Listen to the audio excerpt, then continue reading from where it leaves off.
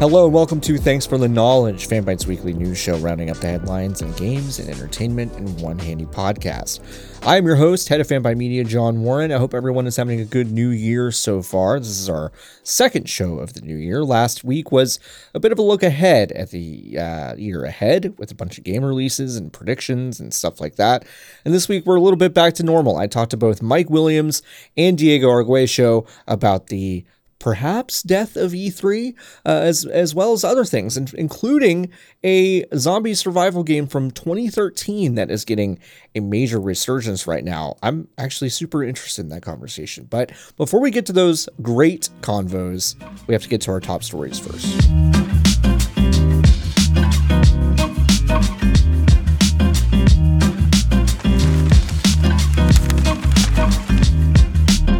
Hey, you want some top stories? I got some top stories for you. What about Sony? What about CES? What about technology? Sony showed up to CES this past week with news of PSVR 2. That's right. The oft-rumored follow-up to PSVR is called the PlayStation VR 2. It will only work with the PlayStation 5 system. It has got a new headset and Sense controllers. They are big, notable upgrades from the PS4 iteration that launched back in 2016. Here are some details from a blog post that was posted to PlayStation's official blog. PSVR offers 4K HDR with 110 degree field of view, foveated rendering. It's got an OLED display. It's got smooth frame rate, 90 to 120 hertz, and it's got a resolution of 2000 by 2040 per eye. That's a lot of resolution for those eyeballs, for your peepers. They've got new headset-based controller tracking. Basically, the PSVR will track you and your controller through integrated cameras that are embedded within the VR headset. It's got new sensory features that combines eye tracking, headset feedback, 3D audio, and the new Sense controller to create a lot of immersion. If you've played VR, you know what we're talking about here. But they've got some cool Tempest 3D audio tech that makes it sound like, things are coming from specific locations while you're in the VR space. And the eye tracking itself is very, very good. It's really improved from previous iterations. It allows players to interact more intuitively in new and lifelike ways, says the blog post. There are a lot of specifications for this thing that you can read over at fanbyte.com. It's got six axis motion sensing systems in the headset itself. It's got a USB-C. The Sense controllers look pretty cool. They look a lot like a Quest device, but they kind of cage your hand in a different way than some of those other VR controllers. And the stuff looks cool. And they also announced one of the first projects that will launch with the PSVR 2, and that is Horizon. Call of the Mountain. It is a VR experience. They're not calling it a game, but you'll get to walk through Aloy's world with the robo dinos and the cool jungle environment. There was a trailer of it. You can also find over on our fanbyte.com piece that Kenneth Shepard wrote up for us. If you're super interested in VR, then and don't have a high-powered PC or anything, then Sony has you covered at some point. We don't know when this is coming out, but we do know that it is coming for sure. So if you're excited about PSVR, then get ready for PSVR Dose. Hey, if you like Rainbow Six and you also like Xbox Game Pass, then I've got some pretty good news for you. Starting on January 20th, Rainbow Six Extraction will launch on Game Pass, and Rainbow Six Siege will launch on Game Pass for PC on the same day. Extraction is a spin-off of Siege, which is more of a co-op kind of zombie shooter, although it's really aliens in this one. But it looks pretty cool. I'm excited to try it out, and Game Pass is getting better because of those things. Ubisoft Plus is a subscription service through Ubisoft themselves. It gives you access to 100 plus games. It's over on PC, on Amazon Luna, on Google Stadia, and it's also coming to Xbox Game Pass. So that's a pretty big deal. It's the first console-based partnership that Ubisoft has made for its Ubisoft Plus platform. So that's neat. January is a big month for folks that like Ubisoft stuff and own an Xbox. They've still not really dealt with their stuff, all the harassment and wage stuff. But, whatever. One of this week's most interesting stories is GameJolt, a community and storefront that recently removed a bunch of games from its library because they violated new policies about sexually explicit content. GameJolt's reasoning is because GameJolt has gotten big, and because they're big now, they've got to look out for their increased audience, which includes young children.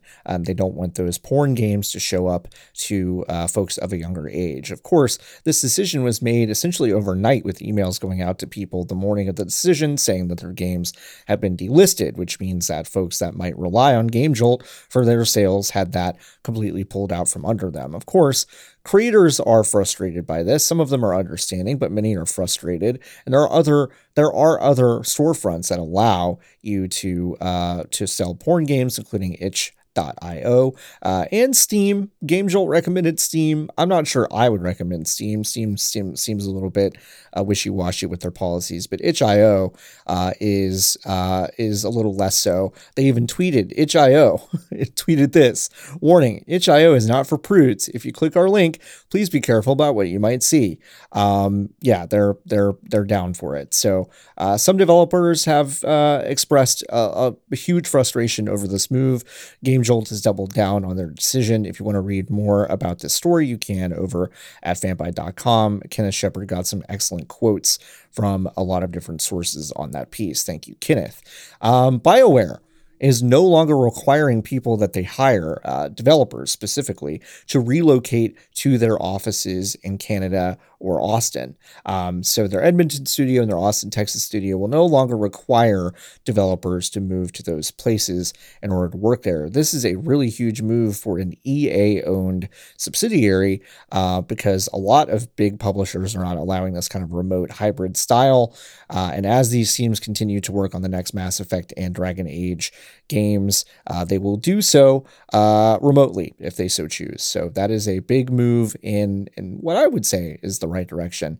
But yeah, that's a pretty nice thing. Offices should not be mandatory. They should be a nice option for folks. You might have heard E3 as a physical event is on the shelf again. I'm not going to go into how I feel about it because I talked to Mike Williams and Diego Arguello about that. But EA has decided this week that they will, because of the spread of the Omicron variant of COVID-19, will cancel the in-person event, which is usually scheduled for mid-June in Los Angeles. They will say, due to the ongoing health risks surrounding COVID-19 and its potential impact on the safety of exhibitors and attendees, E3 will not be held in person in 2022. We remain incredibly excited about the future of E3 and look forward to announcing more details soon. End quote. They last year they had an online portal which was functionally useless, I'll be honest. And because of the ESA and their decreasing amount of influence and power in the space, this seems like maybe the last time that we may have already seen the last in-person E3. I don't want to speculate that hard. It could be back. The brand might be strong enough. But yeah, this seems like a blow. I'll miss seeing folks. LA is a cool place to hang out with a lot of people, but yeah, E3 will not be in person. Jeff Keighley, quick with the announcement that the Summer Games Fest will be back. That's not surprising, but he will do his showcase again. Konami. They're getting into the NFT thing. They're celebrating Castlevania's anniversary with an NFT. I don't even really have like there's not a lot of detail here. I'll just say they're selling an NFT to commemorate the anniversary of Castlevania.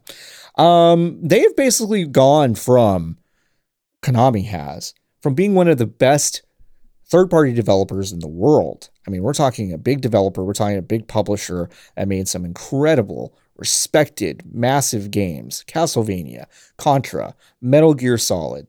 These are huge franchises. Silent Hill, huge franchises, and beloved franchises, critically and commercially. And they've now shifted to this kind of gambling stuff with the exit of Hideo Kojima. And now, of course, with NFTs, it's not all that surprising, but it is very, very sad. Let's fire up the rumor mill, shall we? Jeff Grobe over at VentureBeat/Giant Bomb is saying that we will probably get a reveal of Jedi Fallen Order 2 before E3. Now, of course, E3 doesn't exist, really, but before mid-June, we should see an announcement for Jedi Fallen Order. We're hearing kind of a lot of the same stuff with our ears to the ground. We know that Respawn is working on something, and Jedi Fallen Order was one of the big surprises over the past few years, a really solid single-player action game that takes place in the Star Wars universe. Jeff Grubb believes that the title may hit in 2022, but 2023 is more likely. Listen, before June, reveal, seems like May 4th. May the 4th is a big Star Wars day. That's where they announce a bunch of new stuff coming to like Disney Plus in terms of the show, or maybe announce a movie or a game or two. So it probably makes sense that that would be the place to announce something like this.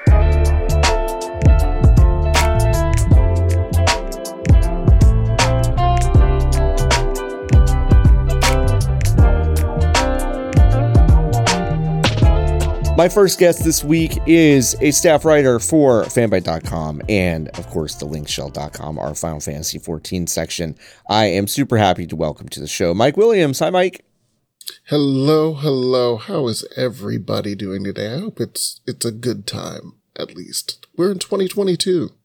We're in 2022. Does it feel different to you? Not at all. Not even in the slightest. Although I'm on the East Coast, so we were just graced with snow. So that I saw the cleansing power of white snow. Yeah, will make it feel like a new year. Did you get a full blanket? I saw some great photos this morning. We got, I'd say probably like 1.5 to 2 inches. So not a ton, but more we hadn't really gotten snow at all until now. Yeah. I saw photos out of Brooklyn this morning, and it just looks like album covers, just like everywhere. It's amazing. It's even more amazing when you don't actually have to go anywhere ever. Yeah. You can just look at it and just be like, wow, that's cool. Wow, snow. Yeah. That's we last year, of course, Texas got the worst of it, and of course the grid failed, and that was the worst part of it. But like here in Arkansas, we also got, I think it was 16 straight days of like snow and ice, which was really wild. And so we definitely got like snowed in like legitimately with about 8 inches of snow. And for the first few days, it was a lot of fun because we were just like, okay, I work remotely, this is fine. And, we have groceries. And then by like the 5th day, when I'm tired of eating those groceries and they've started to disappear, I'm like, oh no, oh God, what do we do? So I don't miss that, but I definitely miss snow. It hasn't really done that here yet. So it'd be nice. Yeah. I was wondering if that was a case. Like, I have family in Texas, so this is very much a case of, snow being a thing that you're just not used to. Oh God, for the most part. No, I mean, so not prepared. The infrastructure shuts down. Like, I have family also in like Georgia, and when they got snow, it was just like, oh my God, what's going on? Yeah. When anyone sees a flake here or in Oklahoma or in Texas, basically everything just shuts down. So yeah, it can be kind of frustrating, but it's also very beautiful, especially if you don't have to go anywhere. Let's talk about, speaking of not going anywhere, let's talk about E3, the potential death ? Of the physical event of E3. We learned that they will be doing a digital event this year again, whatever that entails. Of course, Jeff Keighley was very quick with the, hey, Summer Games Fest will be back right when that announcement happened. Are you mourning this, or do you feel like this is how do you feel about it? How do you feel about E3? I mean, I've been beating the drum that, like, I don't have a problem with E3. I like going to LA once a year. The E3 marathon I have done many, many times, and I enjoyed the week of sprinting all of my energy out, eating like crap, and playing a ton of video games and writing a lot. But probably I think since maybe 2018, I was like, E3 needs to find a point. Mm-hmm. And that was before everything started going horribly wrong for E3. Like we had the leak of journalists' information. Yeah. And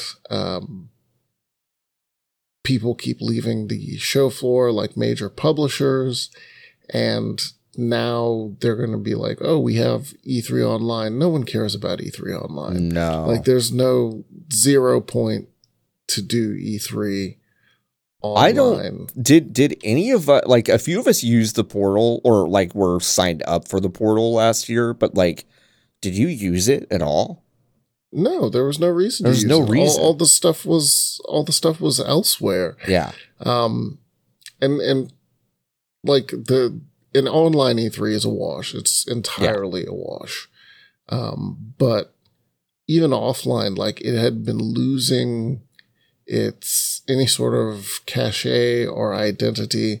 Like PAX, if you care about community, PAX is a better show, and there's probably one much closer to you.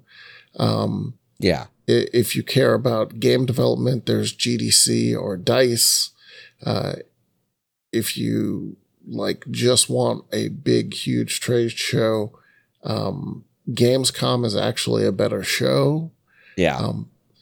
So like just over the years, everyone had been chipping away at E3, and the E3's only reason to keep going is the fact that it was E3, and that's really not a lot. Like it works for publishers in that you get like 2 weeks of all of the press in the world in one spot. Yeah. But you don't need that anymore. No. You don't need to pay them for a show floor. You don't, and it's probably in many cases detrimental to show off your games in 1 week in June if your game isn't coming out in the next 3 months after that. Mm-hmm.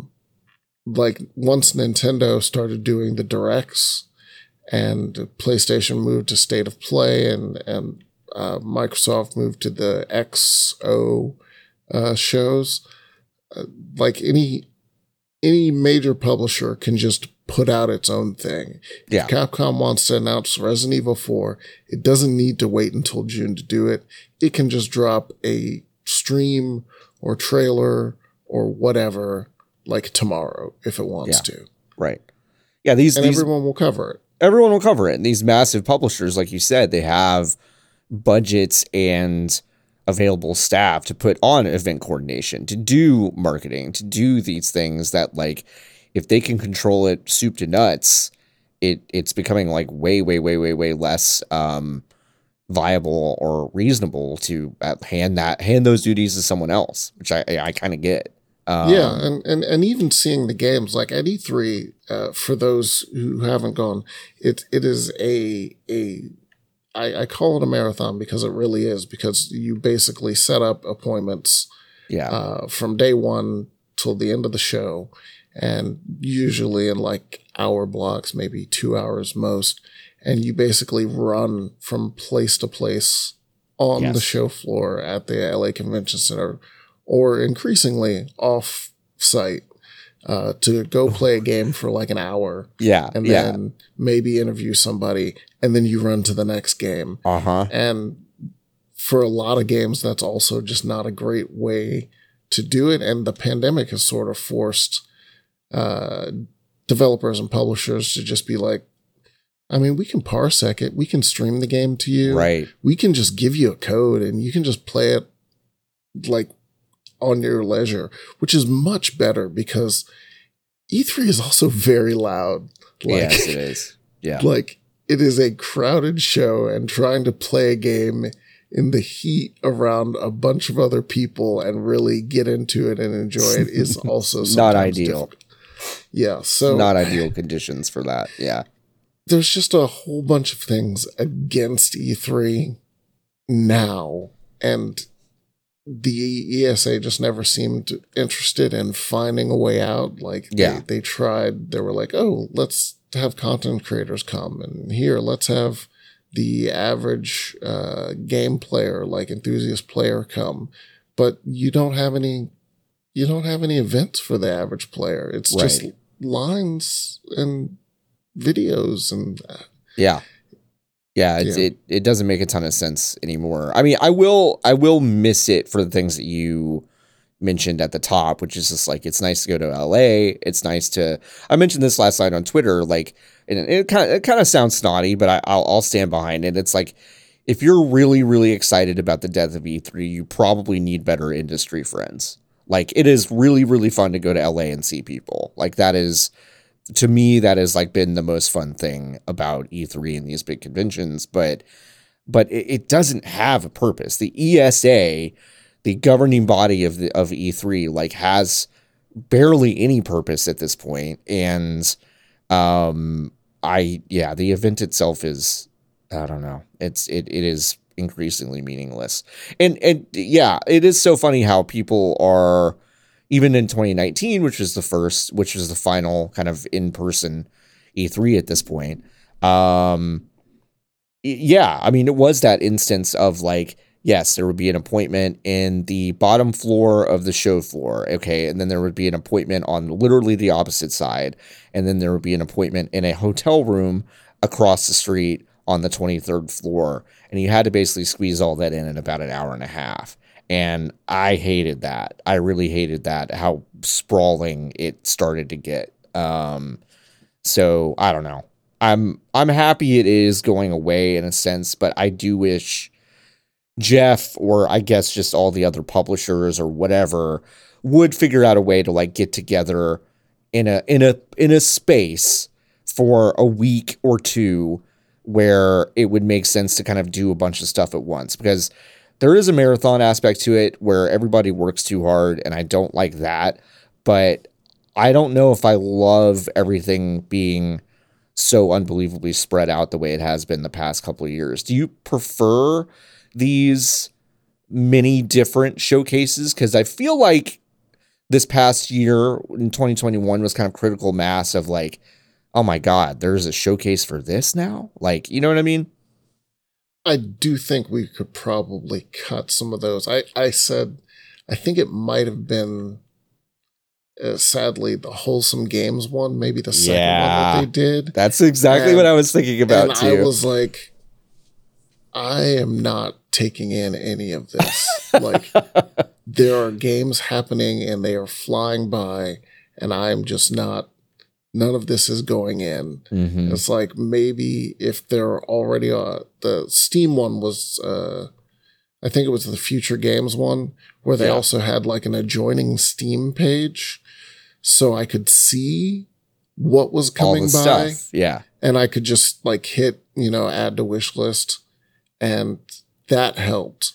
Yeah, but part of the problem of having so many shows of trailers and hosts is there comes a point where there's just too many. Yeah.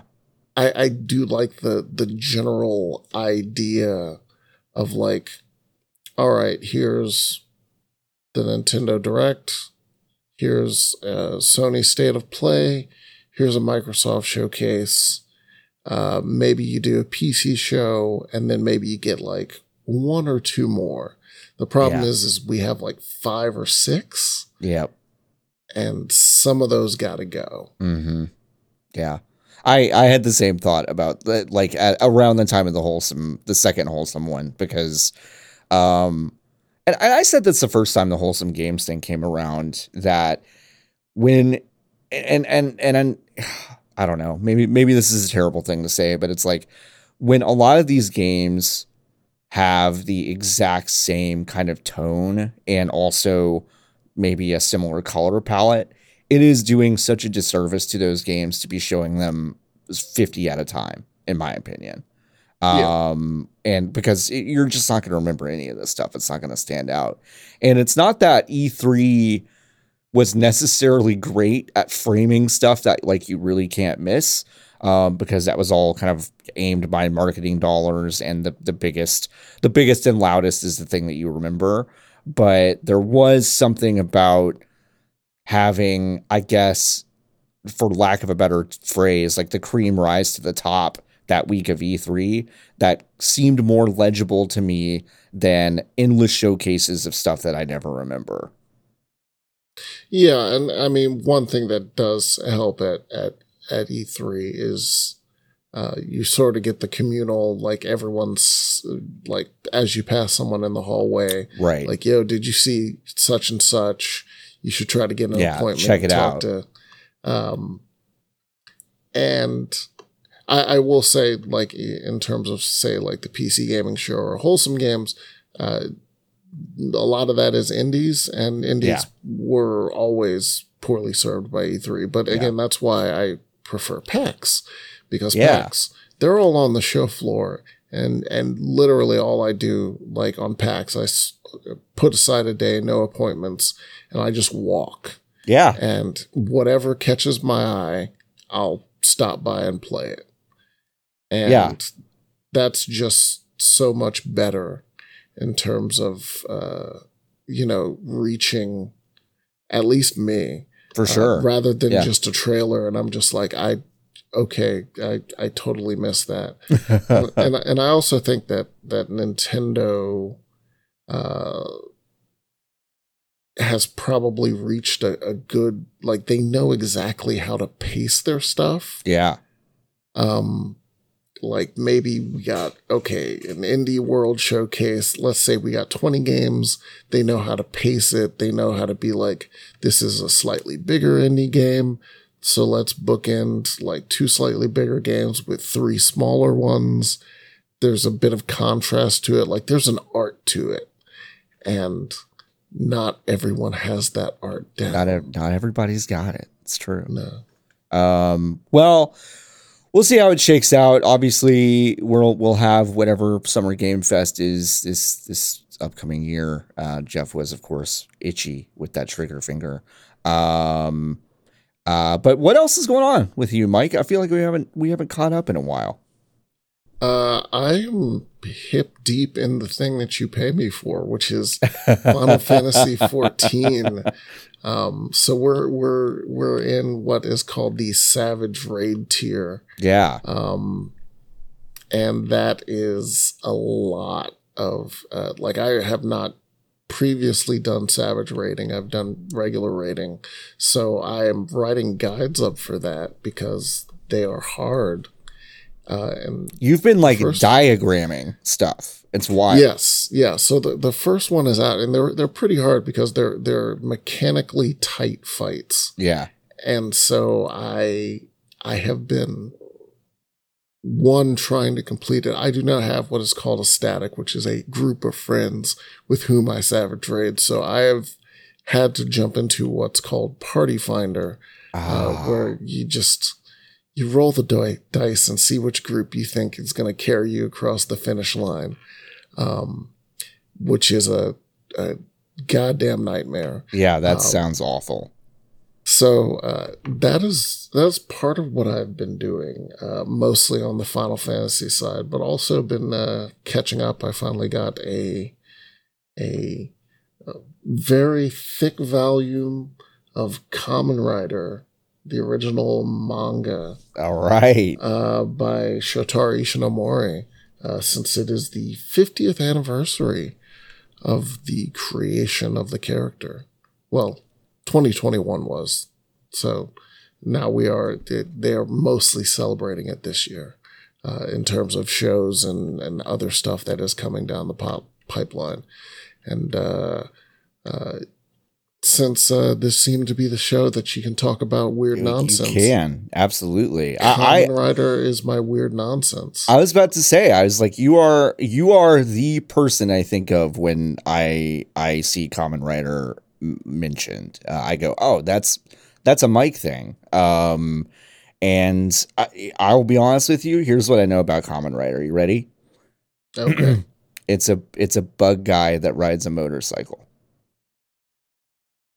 That is technically correct for the first one. That is, yes. He is, the very first one is a bike riding fellow named Takeshi Hongo, who gets taken in, kidnapped by Shocker, and they perform experiments on him and turn him into a cyborg. But he breaks free before the mind control can set in. And so then he spends the show, I think it's like 50 plus episodes, the first show. They keep throwing other cyborgs at him, each with a different animal, insect, plant, they all have different themes. That's cool. That lights up the Mega Man part of my brain. So that's great. Yeah, and then he punches them and kills their little I'll call them putties for Power Ranger people. Sure. Like they know what that is. Yep. He'll punch and throw all of their dudes until he gets to the actual one, and then he will usually do what is called the Rider Kick, which is a big jump kick. And this will usually kill them, cause them to explode. So that's the first one. It has been going on outside of, there was a gap from 1989 to 2000. Otherwise, it's been going on every year since. So we are on currently this year, the 32nd show, Kamen Rider Revice. And the things that mostly carry over are the rider kicking, the Henshin belt, which has now become the driver. So it's usually whatever the name of the rider is, driver or something like that. And rider kicking. And finally, the main theme, which is usually that Kamen Rider is always powered by the same thing that powers the enemies for their respective shows, because each show is its own continuity, its own premise.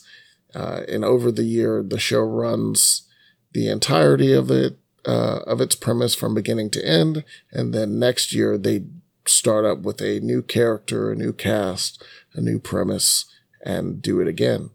And Kamen Rider, like Gundam, I think I love seeing people play with a specific idea and theme. Yeah. Like, just to see what they can come up with. Because not every show is good. Sure. But the magic of that is next year, maybe the next one will be good. So, like, I can dip out and be like, the 2020 to 2021 show was Kamen Rider Saber. I watched like 3 episodes of that and I was like, I'm not into this. You didn't like it. All right. No. So I just didn't watch for a year. And then the next one started up and I was like, okay, this is much better. And Gundam is the same way, except sadly Gundam isn't as consistent in release. But I enjoy seeing like, okay, here's the basic building blocks of a Kamen Rider or of a Gundam. Yeah. Show me what you can do. Like, yeah. Just do some fun stuff with it. Another thing like that was Star Wars Visions, which was also a Japanese a thing of primarily Japanese creators. And it doesn't have to be. It's just I feel like we don't do that as much on the Western side. I think Ninja Turtles is probably the only thing. That's the closest thing. Yeah, I agree. Where like we'll just be like, okay, that one's done. Let's start up another one with a completely different look and premise. We've gotten way too attached to this kind of tied in universe, like continuity. Like I love continuity, but like I think we've gotten way too attached to it. Yeah, and I enjoy it, like the MCU or DCEU. I enjoy that stuff, but I also do like the fun of just playing around, just being like, okay, let's do Spider-Man. Tom Holland can keep the role. But also, why don't we do one-offs? Like, just give somebody Spider-Man for like 8 episodes and see what they can do. Yeah. Like, just once a year. Yeah. Not all of them will be good, but in some of them, you'll probably find a spark of something that's going to be interesting. Yeah. And Kamen Rider is like that. Like they do sometimes share production teams. Like usually for a very long time, the main writer from like Kuga to I think Zio. So that's from 2000 to like 2019. Yeah. The main writer was always played by suit actor Seiji Takaiwa. And he retired because after a certain point, your body, because they shoot a lot of these, physical. That's a lot of physical activity. Yeah, right. They shoot these fairly quickly because you have an entire year of shows. It's like 50 episodes. So whoever your main suit actor is, the guy wearing the costume, they pretty much have to run and jump and flip and do nonsense every week. Yeah, not everyone is Not everyone is Jackie Chan who can just do this for like 50 years and it's fine. Right. Yeah. So Takaiwa did it for a very long time. Now they have a new guy for 01, Saber, and Revice, which were the last 3 shows. They passed it on to the young blood. I think Takaiwa is still out there. He's just not the main writer. So there's usually in Kamen Rider, the first series, there was just Kamen Rider Ichigo, and then the actor was doing a stunt and he got hurt. So they replaced him temporarily with another Kamen Rider. Oh, no. And that was Ichigo and Nigo, the second rider 2, which was really just the same costume with some stuff slightly changed and a different actor who would do the character and the suit acting. Okay. These days they don't do that anymore. Okay. There's a usually young man in his early 20s, who is the main character. And then there's also a suit actor, who does all of the stunts. Gotcha. But when the show first started, like they were just like, just get in that suit.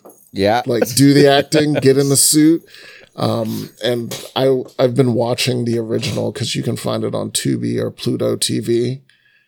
And some of these stunts that they're doing are very much like, wow, you guys really didn't care. Like, this is your shot, and you got your man up there on a cliff, and if he falls, he dies, and that's the end of the show. Like, wow, and so yeah, on a bike stunt, the main rider dude got hurt, and so they put in a second rider, and that didn't sort of become a standard thing until much later. But after a certain point, usually there's at least 3 riders in a show.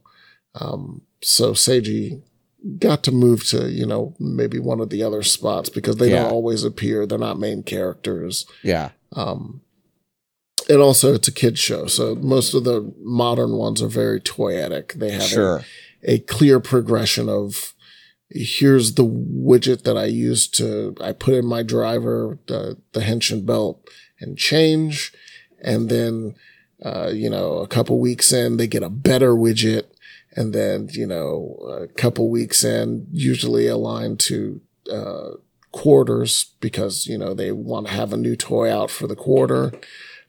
Here's an upgrade widget, and it's nonsense. It's child nonsense, but it's fun. It's a lot of fun to see dudes trying to act real serious about colorful monsters, and then they do colorful poses and transform into karate bugmen, as some of the community has come to call them now.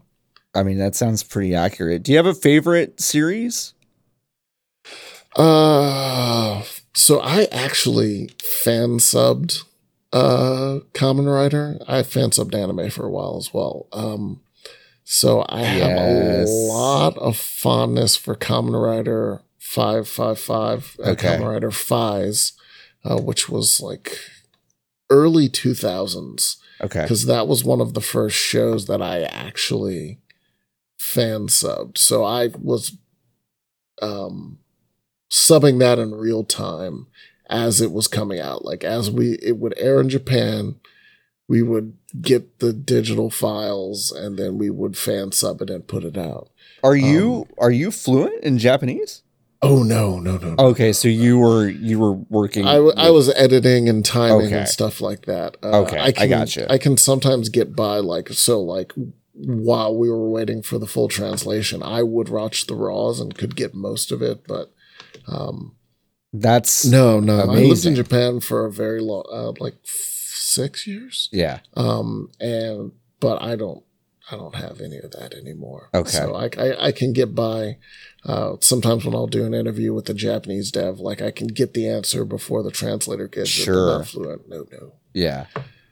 That's amazing though. So when did you stop doing fan subs?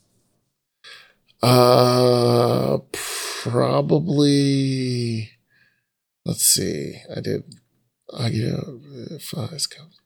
So probably late 2000. So probably it was a good 8 years of fan subbing. Wow. That is a part of your career, so to speak, that I did not know about at all. That's amazing. Yeah, no, I did anime for a while, a couple shows, Gundam Seed, which pleases me, and then I got into Kamen Rider again, like I had gotten into it prior to that, but I got into it again and started fan subbing it. It was a lot of fun. For absolutely no money. I guess these days probably it'd be Patreon or something like that, but yeah, right. And there are a bunch of movies too, right? So early on it was the show, and then there were a couple of movies that they were making. Okay. Now that it is a thing, it is actually one of Ishinomori also created Super Sentai, which is the thing that becomes Power Rangers when they adapt the Japanese footage over to the West. But Kamen Rider is definitely, like, if you look at Bandai's balance sheet, the more popular of the two now. I guess because it's a more focused story for kids or something. Like, there's always a stronger focus. Now that it is a big business, what they have is 2 movies for each year for the character. Usually there is one that is a movie that is tied directly to their story, and then usually there is a team-up film that has both of the writers, like the preceding year's writer and the current year's writer, and then usually, like, in one of those movies, the next year's writer also appears as like a quick cameo, like, okay, like, hey man, who are you? Oh, don't worry about that, bro. I'm just insert name here. Let me kick this guy for you. They kick the guy. I'll see you later, man. Cool. It's very hokey, but it's a ton of fun. And that's the cameos, great. They're so dumb. So dumb. I know that every series is different, and that's really cool. But is there like a good entry point specifically for someone that has not, watched or consumed any Kamen Rider at all? I would say probably for the modern ones, Kamen Rider Double or Kamen Rider Build. So Double was the first, 2010. Okay. It's what we call the Neo Heisei period. And then Build was probably like 2017, doing the math quickly in my head. Yeah. If you're willing to try you're something. Right. You're right about all of this, by the way. I'm looking at the Wikipedia page and all the dates, and I don't think you've missed a date yet that you've said. So that's amazing. I'm doing the math backwards. That's why I'm like counting. I'm like minus just like 1, 2, 3, 4. Not all of them are easy to find, but we've gotten probably in the past 2 years to the point that one, Bandai's has a company called Bluefin. So they're bringing over a lot of the toys and action figures, but also the shows are starting to get brought over. Yeah. So maybe like they just released the Blu-rays for Kamen Rider 01, but I would not start there. Okay. Actually, Tubi and Pluto, it's a little bit older. Kamen Rider Kuga was, I said there was a gap from like 89 to the early 2000s. Yeah. And Kuga was the first like return to come back. Yeah. So it is much older. It's from 2000, but it does feel like an early 90s kind of thing. Okay. You can find that on Tubi or Pluto TV, both of which are free ad-supported streaming services. So you can maybe start there. It's a bit closer to the older ones in that it's not as toyetic, or bright. I mean, a lot of people die in Kuga. Like the main thrust for most of the early plot is that the monsters have their own betting game to see who can kill the most people. So every episode is just like, yeah, man, they go out, they kill some people, then they come back and they meet with their squad and be like, yo, I killed like 6 people today.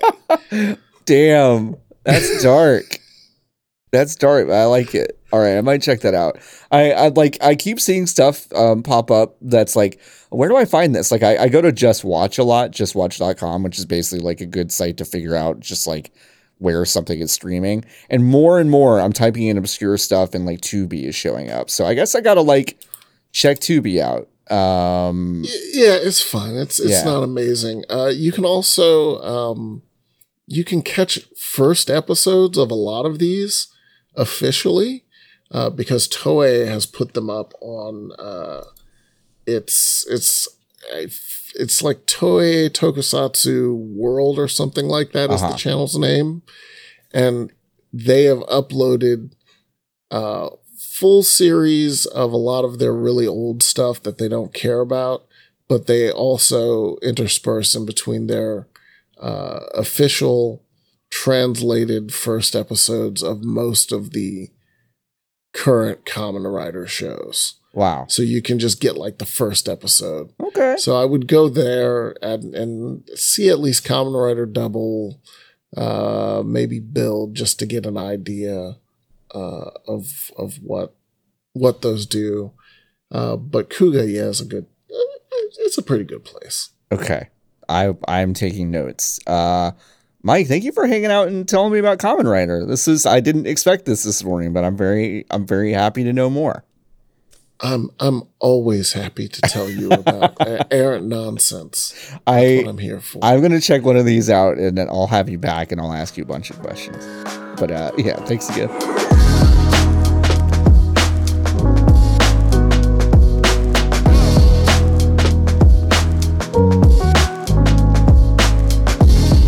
Well, we are officially out of the doldrums of the winter break, where there were really no game releases to speak of, and now we've got a small trickle before we hit February, which is going to be one of the wildest months I can remember in recent memory in terms of games releases.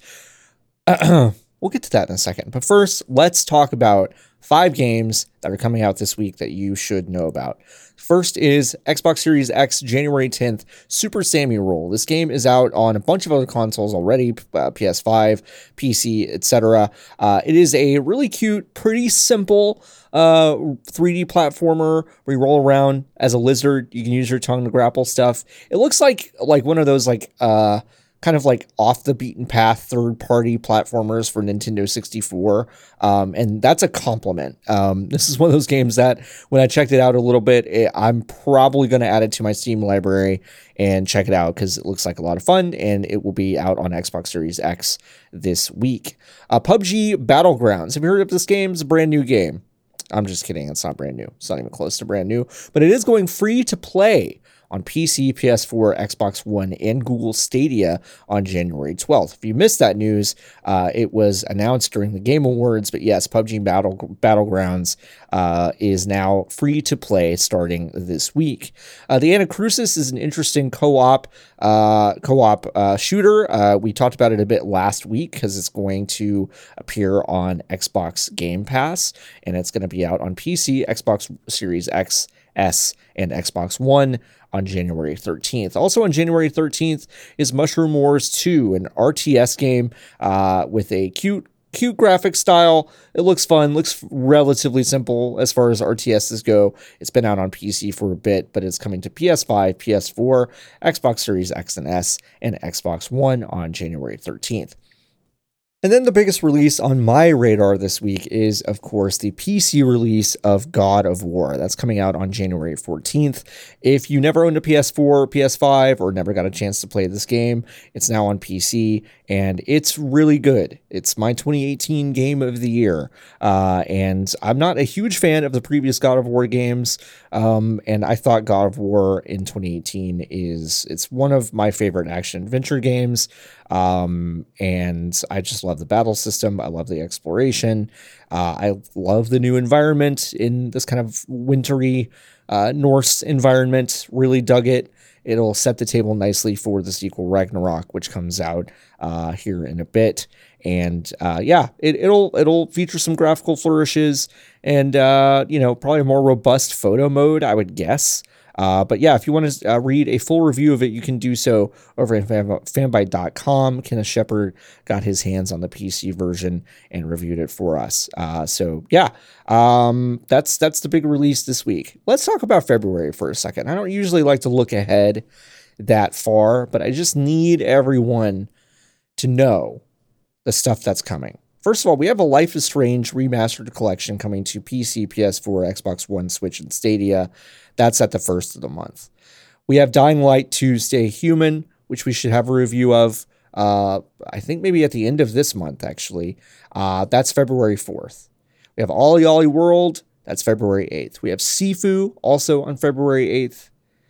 We have Lost Ark, which is might be under the radar, but it's it looks like an MMO Diablo-like. From Korea. That should be one of those things that is quietly popular, I think. King of Fighters 15, February 17th. Horizon Forbidden West, February 18th. Destiny 2, The Witch Queen, February 22nd. Okay. Elden Ring, February 25th. And also the Final Fantasy VI Pixel Remaster will be out sometime in February. And yeah, that's February. That's a huge month. So in case you were like, well, January's, it's got some stuff. It's got God of War. It's got Windjammers 2. Just wait. Once Pokemon Legends Arceus comes out on January 28th, it's like over. I mean, it's like 28 straight days of pure bangers. So yeah, we're going to be really busy over here at fanbyte.com. Please send us send us an edible arrangement. We need energy.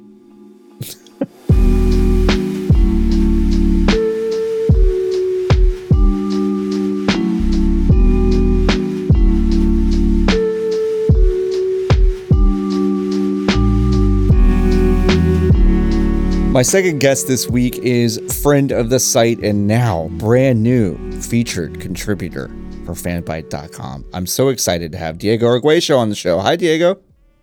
Hi. Thanks Thank you so much for having me, and it's so exciting to hear that from you. Yeah. It's still so real from me. Yeah. So, thank you. Yeah, we're super happy to have you. This is one of the post Christmas gifts that we got for ourselves was Diego. That's very kind of you. Yeah, no, Thank it's you. super exciting. I want to start first of all by asking you, because I'm not sure if I know the answer to this question. Have you ever been to an E3 before? I have, yeah. Okay. I went to, I think, my first and last E3. The first and last. So seems. you're one of those that went to the first and last, basically. Yeah. Wow. Yeah, I think it's kind of a bittersweet memory. Yeah, sure. I think I'm the same page of a lot of like our colleagues, where it's like it's cool to go to E3 at least once. But once you're there, I mean, it depends on your workload and what you're doing, of course. But it's so busy. I mean, it was so busy for me that I barely got to like actually just like look at stands or like walk around without like having to go from like one space to the other and like pretty much sprinting all the time.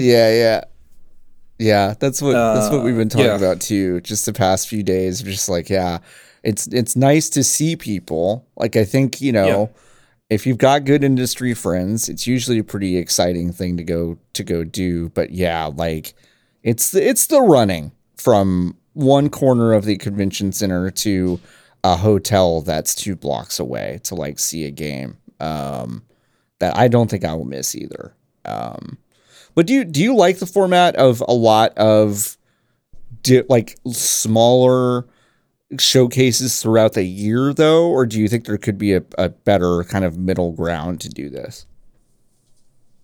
I think there could be a better middle ground. First, I mean, it's only the first week of January, and we're already like hearing things about E3 and Summer Game Fest, and I'm like, okay, hold on.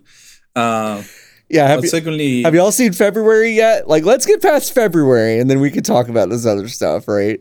Yeah. Just give me at least 1 month to like settle in, get back to work properly. But yeah, I mean, I remember in 2020 when everyone started like pretty much announcing their own live stream, like all publishers and such. I was thinking, okay, yeah, it's the first year of like all of this, and it's a sudden change and everything. And then in 2021, it's like we had even more of them. Yeah. And it seems it's going to be like a packed year, this one as well. So yeah, I don't know. And so like publisher showcases, I mean, it always depends, but it doesn't seem to be like they need an actual showcase or like for everyone on media to spend like an hour watching a showcase, expecting some news. Right. And then like nothing happens, basically. Yeah. It's like we've decided to pack a bunch of stuff into these many different things. It's like, yeah, all this stuff would have been probably better served if it had just kind of individually come out and, the team itself had handled the marketing, because it just gets lost in the shuffle, it feels like. So, yeah. Yeah, well, yeah, it's a shame. Yeah, it is a shame. And I think it's a shame that we don't have I do think it's a shame that we don't have like a week where the entire games industry basically gets together somewhere in the US. Like there is Gamescom, but it's really tough for people to travel from the US and other places to Germany. And I don't know, I want to go cover Tokyo Game Show real bad, but like I'm not sure if that's in the cards anymore. So, yeah, it's kind of a bummer, but I guess we still have PAX, and I guess they're taking vaccinations this time. Like they, instead of just, the honor system or whatever they were using last time. Yeah. So I don't know. We'll always have something, but I will kind of miss getting together with everyone. That's for sure. Yeah. I wish I had I wish I would have the opportunity to like go to at least a second one. Yeah. Like already knowing what to expect. Sure. Yeah, I think the first year I went, I was completely awestruck. I think I was like totally shell shocked, and I don't really have like good memories of it. But the more recent one I went to was a whirlwind, but I at least knew what to expect. So yeah, I wish you had that second opportunity. So maybe we'll get it, but who knows? Yeah. But one of the games that you've been covering this week, writing guides for and stuff, I've been seeing it on Slack and just been like, I feel like I feel like that game has been out for 70 years, but whatever. Is Project Zomboid, which like it has been out for that long, but it's just gotten this crazy resurgence of popularity. Can you talk a bit about this game and kind of like what it is if people don't know? Yeah, of course. Actually, I remember, well, when I went to like restore the game, like Steam had kept a track of my time. I think it was like 6 hours that I last played on 2015. 15. Oh my God. Basically. Like the same year where I started like writing about games as a hobby. So it's been a long time. That's like amazing. basically all my writing career. Since the last time I played this game. For folks who don't know, it's when I say these words now in 2021, it's gonna sound exhausting. It's a survival game in a zombie apocalypse. But I mean, I think it's fair to say, it's similar to like DayZ, for example, right? Games like that. So it's like ambitious premises of like, okay, we're actually really looking in depth into like the mechanics and trying to like make it like as survivable as possible. And it takes time, as we're seeing, because it's been in early access for that long. Yeah, it's nowhere near done. But it's basically like DayZ, but it's a top-down view. Folks are always start. It's like a fictional city based on Kentucky, in the US. So it's like this huge open world. There are 4 like spawn points, which are like, I think, parts of the city, basically, or like 4 different cities. Yeah. And you basically start, and the game tells you outright, just like, okay, this is the story of how you die. And it's like, how long you can you survive, because there's like no cure, and the developer said that there's not gonna be a cure. So it's like, okay, you start at a house, or maybe like a police precinct, or like somewhere else. You have like basic clothes, and you start like scavenging your surroundings for like weapons or food, or I don't know, like bandages or other medical supplies. And then it's up to you how you like spend your days. Obviously, you want to have like first of all a secure place, and then have like enough food, and have like enough, at least a couple of weapons, which, I mean, quote unquote weapons, because you can use anything from like pans to like pencils to like like pretty much everything that can hurt someone. You can use it, even if it looks like ridiculous in real time. But yeah, I think it's interesting because it's super complex. I mean, there's like tons of mechanics in place. But that's the basic premise, and you can like get around the game with just that, which is, I think it makes it like more welcoming than other like similar games. Yeah.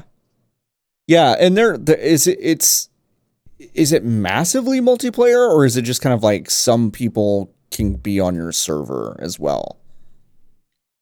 So you can play both just single player. Okay. Or you can either like join servers or just host your own. Right. And there's a server capability of, I think it's 126 players maximum. Wow. Okay.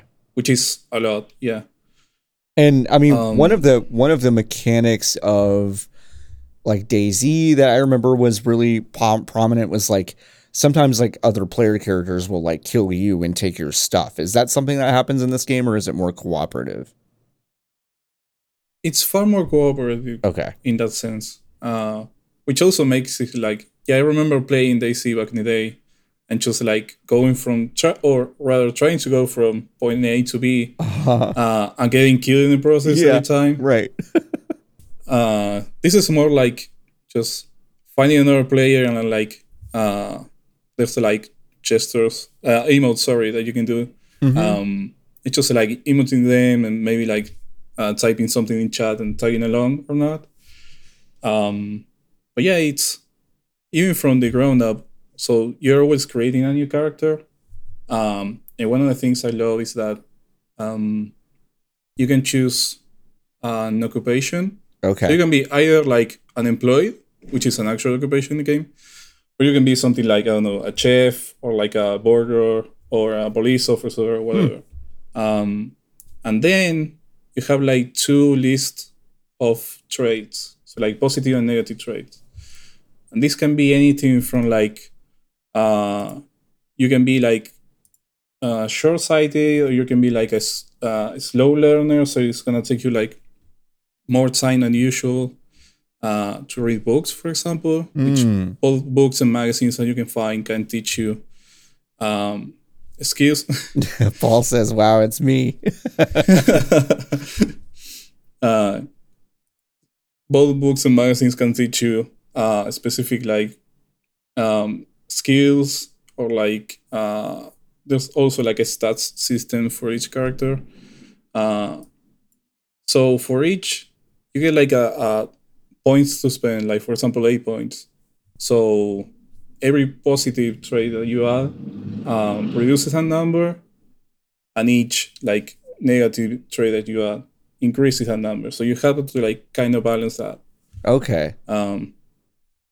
And it leads to some like interesting combinations. To extend like no like between the occupation and traits, no character is the same. Like for example, if you choose a chef, they're gonna have like the nutritionist skill available from the get-go. So whenever you pick up food, you can see like the values of cool. like calories and such, right, of each like item of food.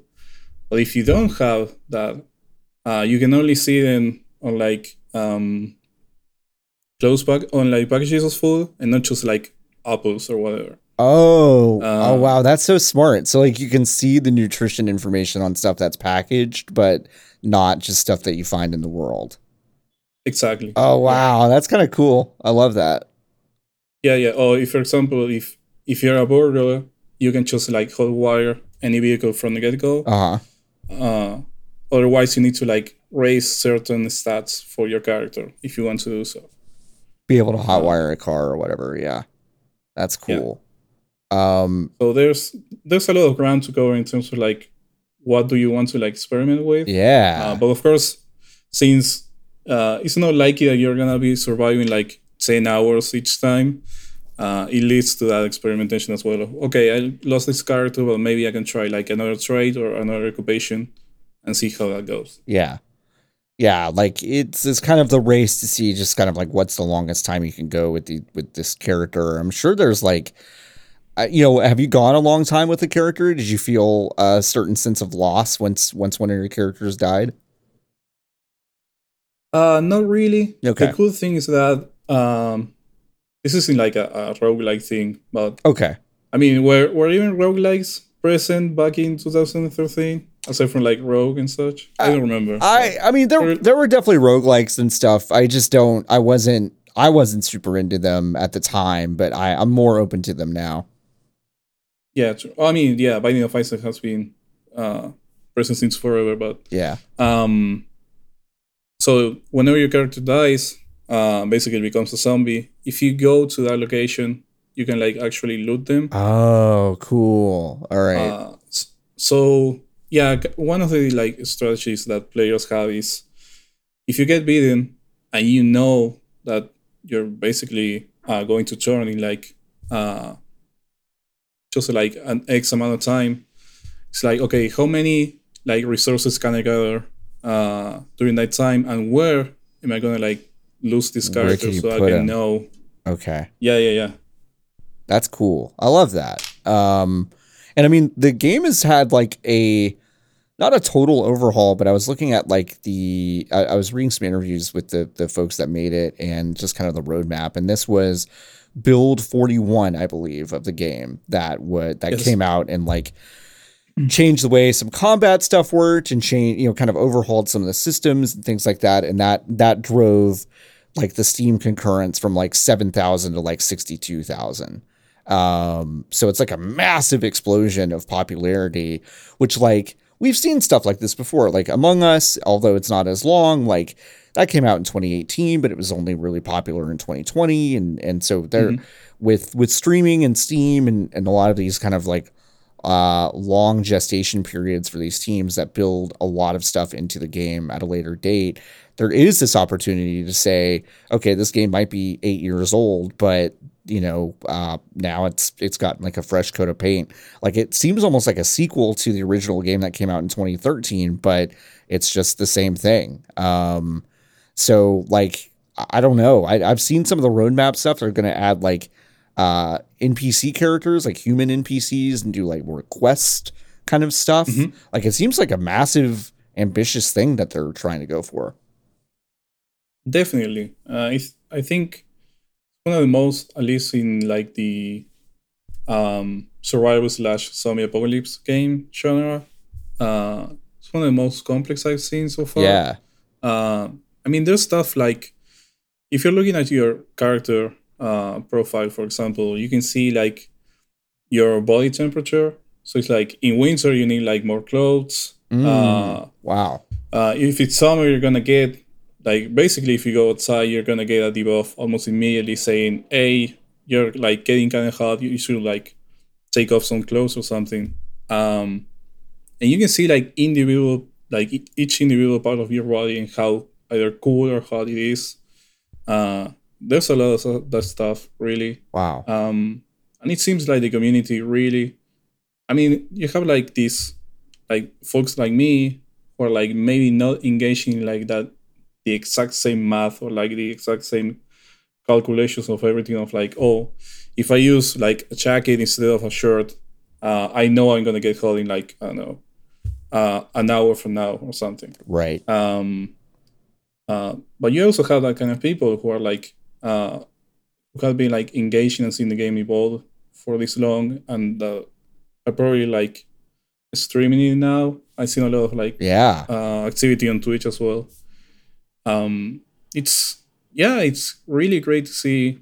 And what you mentioned about this being a sequel, that's true. I think one of the developers acknowledged that on the Steam forums, because people were complaining about, hey, you're taking too long to like, I think it was NPCs. Right. And they were like, yeah, I mean, this update was basically a sequel.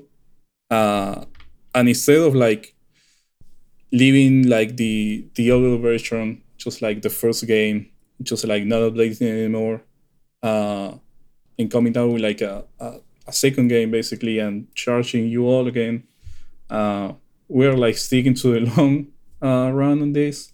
Yeah. So yeah, they were committed on that idea, I think, and I think it's paying off for them. Yeah, it seems like it. It's really bizarre. It's still technically in early access on Steam, but this is a robust and interesting game that, despite the fact that, like you said, Diego, like I am super tired of this genre, I'm probably gonna add this to my library and check it out because it doesn't seem as maybe punishing, at least in terms of a PvP aspect, as something like well, my gosh, we just talked about it, the Z thing. DayZ. Yeah, DayZ. God, I was about to say World War Z. That's a completely different thing. But it's like, it's like this isometric cool thing that, like, I don't know, I'm probably gonna check out. And I can't believe that it's gotten this kind of resurgence, but it's pretty cool.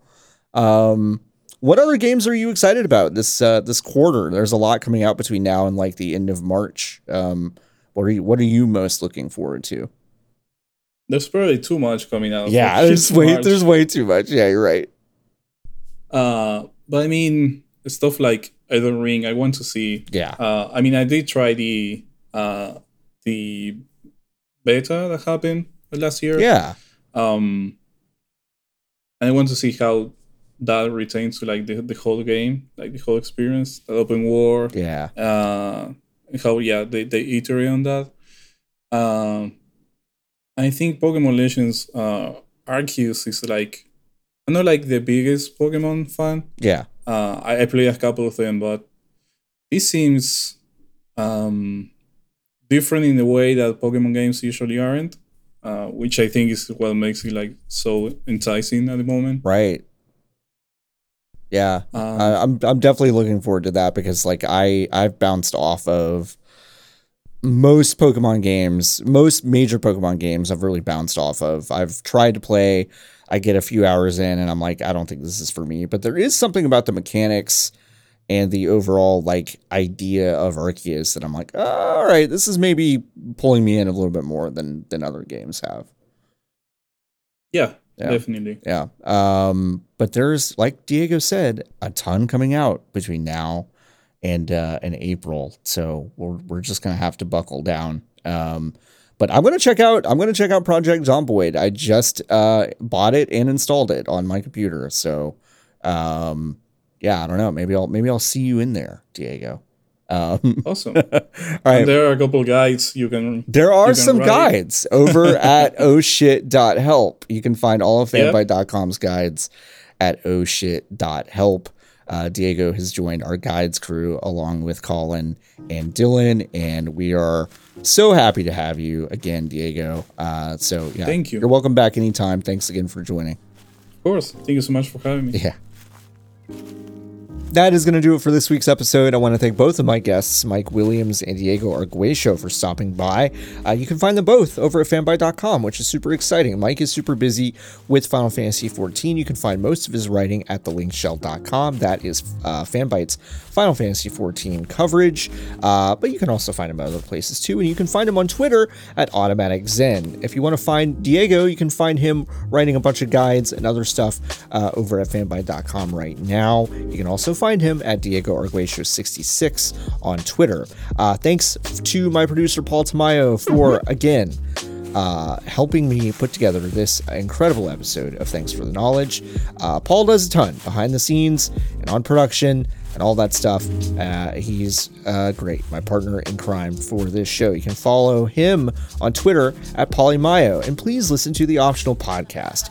It is an excellent podcast right here on the Fanbyte Network that Paul hosts along with Cam Brewster. It's one of my favorite listens every single week, and this week's episode is particularly funny. All right, folks. Oh, hey, I forgot about me. How could I forget about me? You can find me at Floppy Adult over on Twitter. You can find Fanbyte at Fanbyte Media. You can find all of our podcasts at podcastnet.work. And please join our Discord, fanbyte.casa. That is fanbyte.casa. It's a really great place to chill out with some excellent people. Until next week, folks, you're welcome.